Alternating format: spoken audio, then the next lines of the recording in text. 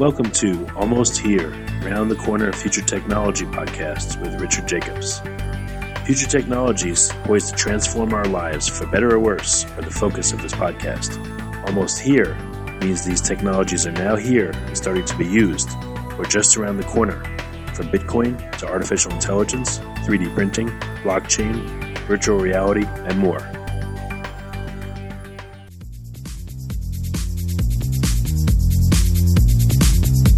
Coming to Dallas, Texas, September 14th, 15th, and 16th, 2018, the Blockchain and Future Tech Expo. This is going to be a gigantic conference of over 5,000 people. We're going to be talking about blockchain and its applications. We're going to be talking about quantum computing, cybersecurity, artificial intelligence, and several other future technologies that are poised to and actually changing our lives as we speak. Here's why you should attend. As you may know, early adopters are the ones that investigated and profited from things like the gold rush in the 1800s, from the dot-com boom in the 1990s, from the internet boom in 2005, from the smartphone explosion in 2007, from the real estate boom that ended in 2008, and of course, from the Bitcoin boom that started in 2012. Early adopters act now. They don't wait till later. They go out west first. In their covered wagons, they find the biggest gold nuggets. If you consider yourself an early adopter and you want to find the biggest nuggets, then you owe it to yourself to attend this upcoming conference. Blockchain is going to affect how we control and store our medical data, how we send money around the world, how we bank, and more. But artificial intelligence, quantum computing, and cybersecurity will play a pivotal role in our lives as well. And that's why our next event, September 14th to the 16th at the Dallas Convention Center, is going to have not only 5,000 plus attendees, but will showcase blockchain, AI, cybersecurity, quantum computing, and more. You want to get in on the coming gold rush of future tech and opportunity as an early adopter. Don't be left out. To register, go to bftexpo.com. That's blockchainfuturetechexpo.com. Thank you. Hello, this is Chris with the Future Tech Podcast. My guest today is Philip Piper with Swarm Fund. Welcome, Philip. How's it going today? Oh, very good, very good. Just came back from Puerto Rico where the crypto crowd gathered, and we had a couple of days of inspired meetings and attempts to how to fix the local economy there, and how to make blockchain work for that. I'm really curious about the Puerto Rico meeting and other observations that you had while you were there. So, I mean, it was my first time in Puerto Rico, frankly, and so I didn't know quite what to expect because obviously I'd read a number of things about how the local economy just had certain tax benefits and how the hurricane had affected the local people, and then there was a recent news about some of the crypto crowd actually sort of gravitating towards there for different reasons. And I have to say I was overwhelmed with what I found there. I mean, there was a larger group of people that was engaging there, not just because of the conferences, but engaging long term there, moving there, doing actively doing projects to help locally. And then there's actually the whole question how this actually embeds itself into the global viewpoint on cryptocurrencies, digital assets, how to run those operations, what can blockchain actually do to affect people's lives. And it was a different type of conversation that I found happening there that was very refreshing. It wasn't the normal, some people pitch their project and then that's it kind of thing. But it was really, the crowd was there to care and to do something good, and that was great to see. I mean, we ourselves from Swarm Fund, we had our own little project. So there's actually a redevelopment fund that we're going to be announcing, or which we announced down there, but we're going to be actually sort of announcing more publicly in the next day or so, where we're actually helping raise money to actually do local projects on different ends, and we're starting with a couple of projects downtown Old San Juan, where we have a big community building that we're going to be building out for not just for the crypto community, but for the local community as well, to engage with, to find shared working spaces and so forth. And then that propagates into other areas such as land development and so forth. So it's quite exciting to see how, private initiatives like that, but being fueled by community, can actually do things out of the realm of government, and probably faster and maybe more effective in doing that. It's very interesting, and I want to know more about that social effect and how Swarm Fund moves in to fill the gaps, so to speak, or even take over. Yeah, it sounds as if we are the actors here. So maybe to clarify, Swarm Fund, we're basically, we provide picks and shovels and software to run to run security tokens that are backed by assets. So in the end, it's a framework that is regulatory compliant, and where you can actually connect a tokenization or a blockchain tokenization with actually real assets underneath that, and make that accessible to whoever the investor on the other side is, and in a better access, in a less stringent access that probably normal traditional capital markets can do that. So when you think about that, you can generate a framework to apply that to professional assets, to alternative asset classes, to funds, but you can also apply that to a big realm of impact investment opportunities that often don't have the channels nor the professional appeal to reach to a global crowd of investors. And so when you put this together in a more direct way, like Swarm does, they have a real chance to excite people with their story, for those people to get involved and put their funds towards that, donate or even participate in a real fashion into those impact directions. So the actors here are us sort of building that, but more so actually the actors themselves. So we have, in this San Juan example, we have a local syndicate leader that is a local, a group of two people that actually have local roots. And it's their initiative that suddenly can find a global exposure. And with that global exposure, obviously, possibly even a chance of being realized faster than if they didn't. Okay. Very interesting. So I want to know a bit more about your background and how you came to get involved with Swarm. Okay, so in my former life, I was with in the financial world. I was actually with Deutsche Bank doing private equity. Then I was at Allianz Group doing portfolio management in Eastern Europe and Asia Pacific. And then I turned into tech entrepreneur. So my background is I'm an engineer in the business administration. So my heart was always in technology. And so I founded this company called Proxemic, which was one of the bigger data vendors in the online advertising space that we, after 7 years, then sold to Comscore. And after going through that, my question was, is the purpose in life to actually make advertising better the right purpose in life? And you could argue there's a lot of money to be made, and I was always astounded how sharp and bright the minds were that put their minds to trying to solve that equation a little better, a tad better. But then sort of taking a step back, it might have been just, it was the right point in time for me to apply my talents to other areas. And I just, I went into mentoring at Singularity University and other areas, and I found topics that I cared much more about. And one of those topics happened to be blockchain. And so this has been roughly 3 years ago. And then some other coincidence led me to meet other people in this space. And I happened to move next door to a blockchain accelerator. So all I had to do was show up next door for coffee and listen to what people had to say that were far more knowledgeable about this space. And they took me basically virtually by the hand and, led me into that topic. And along the way, obviously, being more and more fascinated by the opportunities that this type of architecture, it's not just the technology itself, but the type of architecture of empowering individuals can help society and other projects actually sort of, redefine themselves. So it drew me in and never spit me out again. Very interesting. Now, at Singularity, you mentioned some other things that you're interested in as well. What were those topics, or what are those topics still, if you're still pursuing them? Well, so this is Singularity specifically, but those topics, I mean, they're sort of related to what we're doing today. But it's it's how do you solve the big hairy goals that exist globally?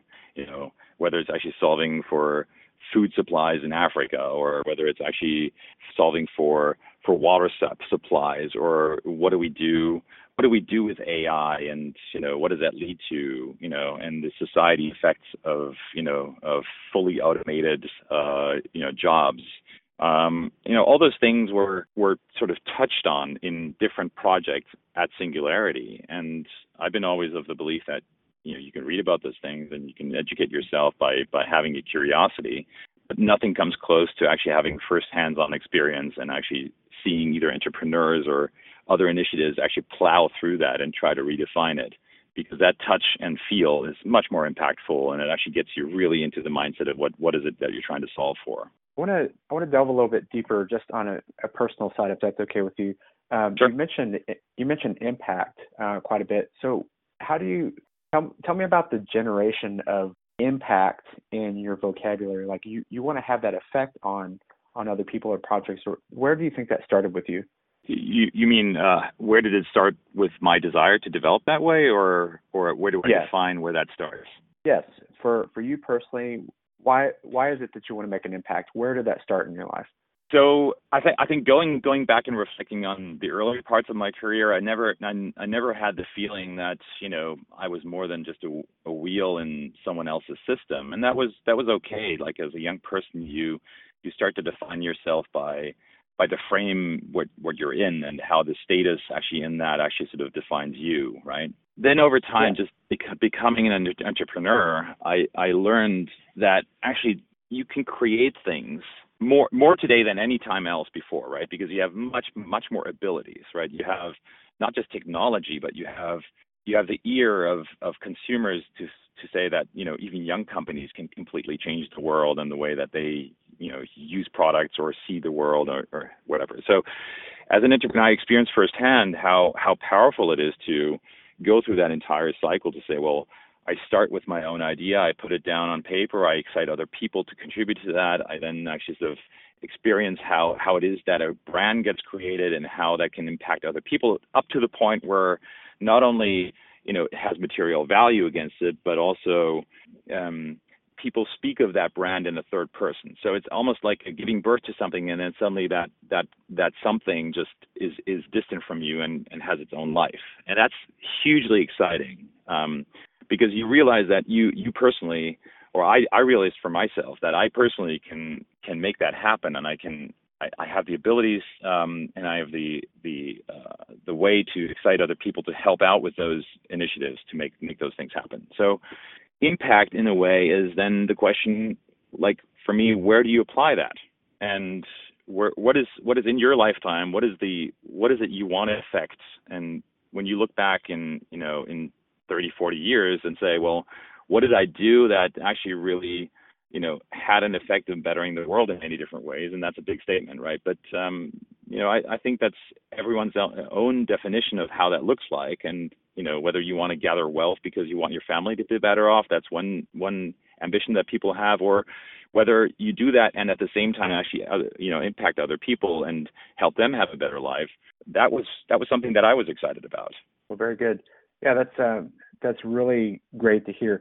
I want to kind of guide the conversation back to Swarm Fund and impacts outside of Puerto Rico, and maybe in the next couple months to year that it's having on society or projects that Swarm is involved in. Yeah. Well, so it comes a little bit tied back to the previous part of the conversation. It's like, so we started thinking about Swarm Fund and what we're trying to achieve, by late 2016, and this was way before this whole craziness of ICOs that came as a wave into summer of last year of 2017. So for the longest time, up to that point, we were talking about things that may not have been so obvious to other people that they were exciting. And so, but we gave it a lot of thought, and, I come from sort of the school of design thinking, and we said, well, let's talk to the constituents that we want to actually solve problems for. And they were diverse. They were the crypto investors themselves, they were the family offices, and then we knew that there's some part of the capital market and the private equity market that we wanted to solve things for. So in that discovery process, I think we had pretty much well understood the whole problem landscape very well. And then we decided to then take the next step, saying, well, let's actually find partners that actually would want to go down the path with us. And even before we define to do an ICO or define to define a go-to-market strategy, or even do the sort of the sales process itself, we were fortunate enough to have these kind of inputs. And so by the time that we actually went down onto the market and we did a token offering, we had pretty much the game plan already locked down. We had major parts of the product partially working, but actually it wasn't too far out that actually they would come to reality. So here we are, and remember our sales process was in October, and we launched the live platform in actually end of January, which is quite unusual in this space, that so fast you're showing impact. And so it's already showing that within the last 5 or 6 weeks after launch, the amount of response has been breathtaking. I mean, I think it's partially due to the fact that we are in market, but even more so due to the fact that actually sort of the market has completely changed, and the attention of regular financial institutional investors in Q4 was peaked. Everyone decided that this is something here to stay, and regardless of the ups and downs of cryptocurrencies, people know that this is a wave that is happening probably faster than they assumed to. So we're seeing this trend that they actually aren't trying to catch up. So we're fortunate at this point that we can have conversations with organizations that we never dreamt we would have at the stage that we are, but it's actually just overwhelming. So when you ask about like impact, we have 35 funds that want to list on the platform right now, and that's growing by the day. We have 11,000 investors that have been signed or that have signed up to the platform and have been qualified as investors. If we do our job right, we can actually make this really a community-owned marketplace that over time actually is owned and governed by the community. And we just laid out sort of the framework for that. And it's not us managing that, but actually the community actually happening to care about it and execute on it. Good. Now, you mentioned trends, and I don't think this is a trend. It's kind of here to stay. The regulatory aspect of cryptocurrency in the last year or so, we've seen that ramping up. Can you talk to us more about your viewpoints on that and how it relates to Swarm? So generally, I would say everyone who's surprised that this is happening actually has been not really consciously reading existing regulation, nor really understanding what the markets need. So in order for a marketplace to become compatible with a lot of the existing institutions, and also safeguarding individual investors, you need that regulation to step in and actually give comfort. And the Wild West was great as long as it lasted, but even when you think of the rush, that happened in the Western Times in Oklahoma, came as a wave into summer of last year of 2017. So for the longest time, up to that point, we were talking about things that may not have been so obvious to other people that they were exciting. And so, but we gave it a lot of thought, and, I come from sort of the school of design thinking, and we said, well, let's talk to the constituents that we want to actually solve problems for. And they were diverse. They were the crypto investors themselves, they were the family offices, and then we knew that there's some part of the capital market and the private equity market that we wanted to solve things for. So in that discovery process, I think we had pretty much well understood the whole problem landscape very well, and then we decided to then take the next step, saying, well, let's actually find partners that actually would want to go down the path with us. And even before we defined to do an ICO or define to define a go-to-market strategy, or even do the sort of the sales process itself.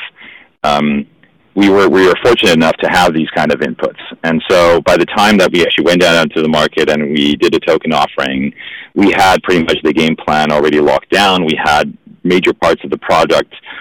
At some point, the stakes were laid, and then sort of the normal authorities came in and roads were built, and people became comfortable about a rule of law in that context. And we're in a similar stage here. So the fortunate thing, though, with Stormfront was that this was always core to our thinking anyway. So there's been a lot of work that we did actually sort of even before launching into the market in finding out what is the rule of law of actually looking at crypto equity or crypto assets, and how does that pertain to actually being defined as security or not.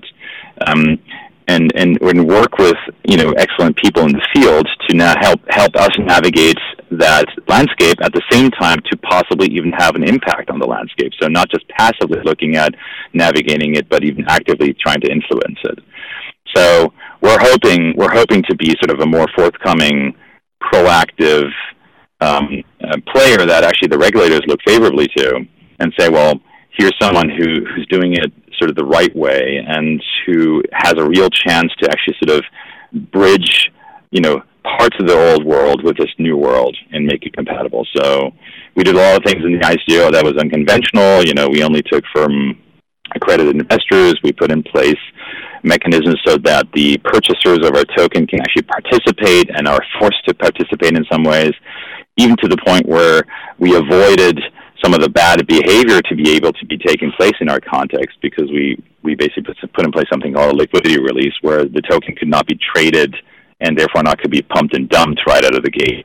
And that was all together with the decisions of our community. So I think we did a lot of things in the right direction to make that all impactful. And at the same time, I do also think that the regulators have a lot of catch up to play and make up their mind, and not just blanket statements out there, but actually have a differentiated view on what is really this new form of a utility token versus something that is more traditional in terms of a security token. And this is a U.S., not just a U.S.-centric conversation, but actually there's a lot of other regulators, across the world that are making up their mind, and we've seen all these different curveballs being thrown from other countries. But yeah, I think it's exciting enough for people to know, or for regulators also to know, that this is not something they can just suppress and forbid, because number one, the architecture doesn't allow them to just suppress it. But number two, it's such a promise and a novel concept that actually a lot of the economy can hugely benefit from that technology. So why actually want to suppress this only to, keep people in power? What do you think it takes for that regulatory aspect, or the regulators themselves, to catch up? I mean, this is such a fast-moving thing. At what point are they? I mean, they can't get left behind. They have to be part of this equation. But at what point do they start moving up to the same speed or a similar speed? Well, and that's like, it is at the same time a curse and a blessing to be regulator in a big country. Because I'm saying that actively because I think that, and the U.S. is maybe a good example of that. It's like the authorities move so slow that there's a lot of freedom that is given to entrepreneurs to try things out and to push the envelope, and then sort of, later be faced with the fact that it might actually be seen differently or with more restrictions, right? However, I think that smaller countries are having absolutely the upper hand in this right now, just because they can react way quicker. They have, they're maybe more independent from more complex considerations. So, there are countries out there that don't have a central bank, for example, and there are countries that actually sort of are traditionally very favorable to sandbox and let entrepreneurs try things out, and then once they decide that something should be different, give a time frame to adopt to that. And this is different than the United States. And so I really, really hope and pray that the regulators in America specifically, that they don't do things that just, push the talent and the technology outside of the country, because it's here to stay.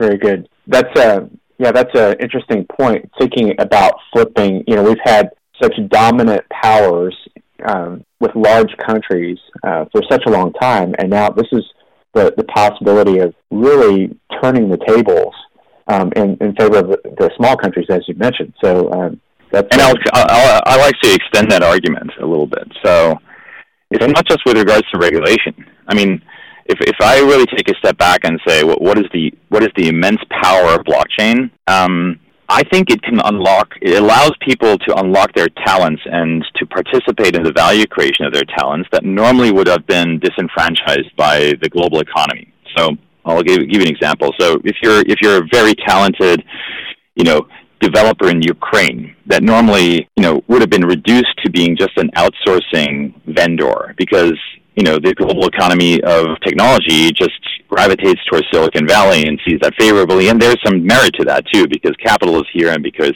the ecosystem is here and you can interact much faster. In blockchain, that doesn't matter. In blockchain, actually, that one person can create something, and then if it's technology-wise sound and transparent and actually is built on the right merits, that one person can actually participate in a global value creation that blockchain brings. So my point is that in the end, you can activate a much wider and broader pool of talent and make them, or they can become part of the system. They can actually make the system. It's not that the system makes them part of it, but they can create that system. So I think that is like, if I think of the unlocking of potential, that is like the thing that I'm most in awe with, is that suddenly we don't have these resource constraints in building technology and, building the adoption thereof, because it's actually driven by a much wider audience of participants that normally wouldn't have not participated in the same shape and form. Yeah, so it's definitely making it a true global, effective kind of platform, if you want to call it that, for lack of a better term. It's bringing so many more people and so many more players into the picture. So before I ask my last question, where can people find you and contact you online and find out more about your company? Oh, we have a bunch of very engaged channels. So Swarm.fund is the website. On that website, you'll find different channels that are referenced. We have a very active Telegram channel of a couple thousand people that are discussing on an ongoing basis different aspects.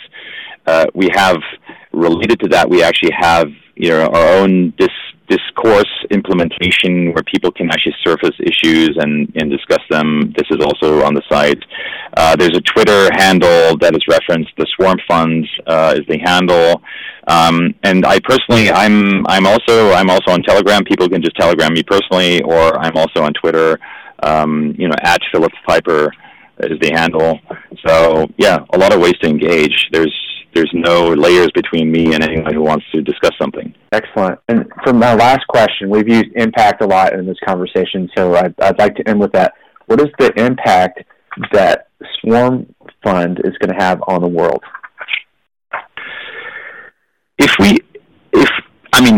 We can, and we have a realistic chance, and this is not pie in the sky. We have a chance to democratize finance, and Swarm Fund can be a huge facilitator thereof. If you think of anyone should have the transparency and the access to invest into interesting projects, whether that's the $5 investor from Kenya or the $5 million investor from New York. It shouldn't be a difference. And so if we can make that happen, and by making that happen, not just replicate what is existing in the financial world, but even create new projects that suddenly would have a chance to exist that previously couldn't, then we've actually done our job well. We've really changed the world, because suddenly the world is no longer driven by middlemen and power players in between that give you access at their own will, and we've tied in a huge group of disenfranchised world citizens into a system that actually shouldn't be cutting them out.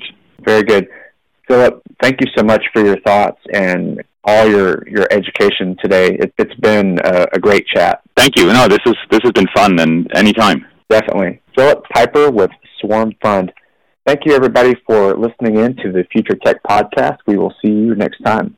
Coming to Dallas, Texas, September 14th, 15th, and 16th, 2018, the Blockchain and Future Tech Expo. This is going to be a gigantic conference of over 5,000 people. We're going to be talking about blockchain and its applications. We're going to be talking about quantum computing, cybersecurity, artificial intelligence, and several other future technologies that are poised to and actually changing our lives as we speak. Here's why you should attend. As you may know, early adopters are the ones that investigated and profited from things like the gold rush in the 1800s, from the dot-com boom in the 1990s, from the internet boom in 2005, from the smartphone explosion in 2007, from the real estate boom that ended in 2008, and of course, from the Bitcoin boom that started in 2012. Early adopters act now. They don't wait till later. They go out west first. In their covered wagons, they find the biggest gold nuggets. If you consider yourself an early adopter and you want to find the biggest nuggets, then you owe it to yourself to attend this upcoming conference. Blockchain is going to affect how we control and store our medical data, how we send money around the world, how we bank, and more. But artificial intelligence, quantum computing, and cybersecurity will play a pivotal role in our lives as well. And that's why our next event, September 14th to the 16th at the Dallas Convention Center, is going to have not only 5,000 plus attendees, but will showcase blockchain, AI, cybersecurity, quantum computing, and more. You want to get in on the coming gold rush of future tech and opportunity as an early adopter. Don't be left out. To register, go to bftexpo.com. That's blockchainfuturetechexpo.com. Thank you. You have been listening to Almost Here, Around the Corner Future Technology podcast with Richard Jacobs. Subscribe to this podcast, post a review to discover more future technologies that are poised to transform our lives for better or worse, such as Bitcoin, artificial intelligence, 3D printing, blockchain, virtual reality, and more.